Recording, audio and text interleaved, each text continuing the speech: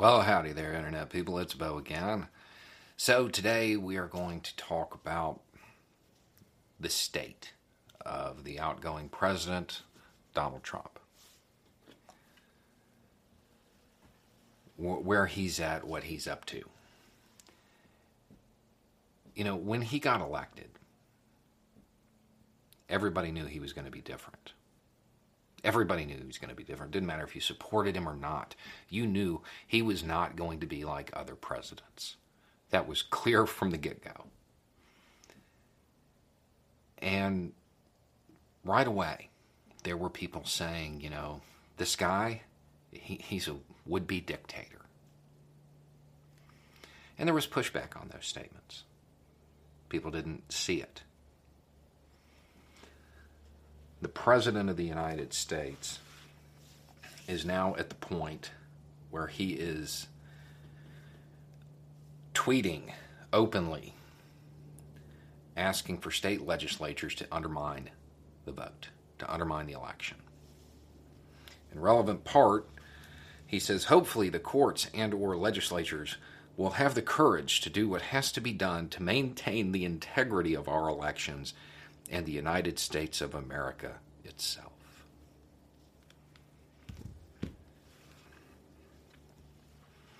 You know, every time you think you've hit rock bottom with this guy, he crawls into some pathetic underground cave just a little bit further down.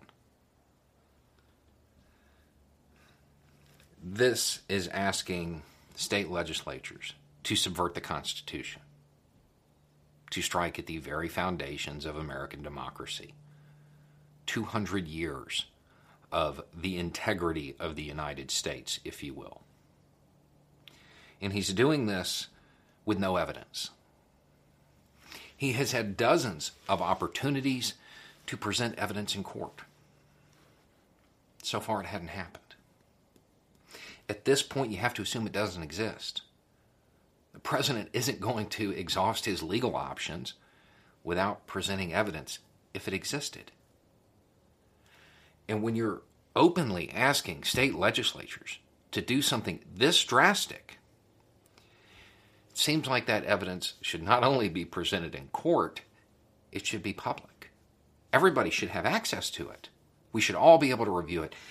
And if that was the case, and it was out there for people to look at, it wouldn't just be his base cheering this on. I would imagine that if the allegations he's making were true, even partisan Democrats would support some kind of action. Because it's that much of an affront to the United States. That evidence doesn't exist.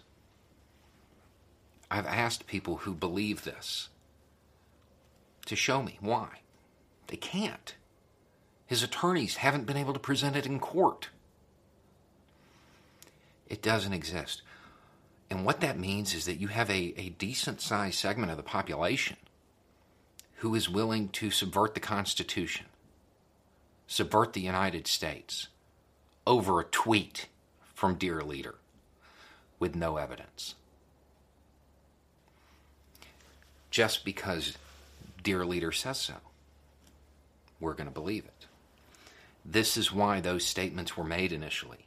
This is why people called him a would-be dictator, because they could see that support from his base, because he said the things they wanted to hear.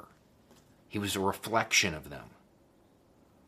Somehow, he got these people to see him as one of them. Somehow they were able to identify with the spoiled billionaire. And now, even with years of very clear, let's just say less than accurate statements, they're willing to throw away the U.S. Constitution over a tweet.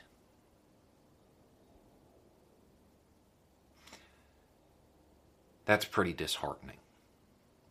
Now, in 2 months, this is all going to come out in the wash.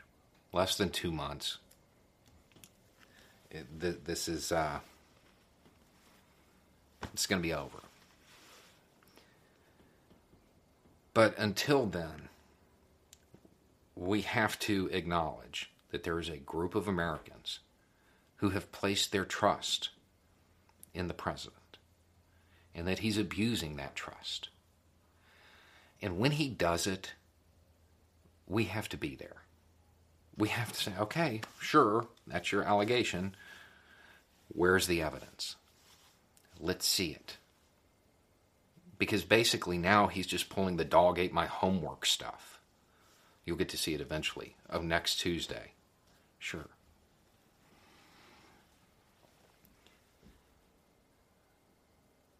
The United States came pretty close to something really bad happening. To truly losing everything that the United States ever was. All of the positive aspects of the United States. Almost wiped away. Because people chose to believe a tweet over evidence or lack thereof. They handed their critical thinking to President Trump. They gave him their trust, and he abused it. Anyway, it's just a thought. Y'all have a good day.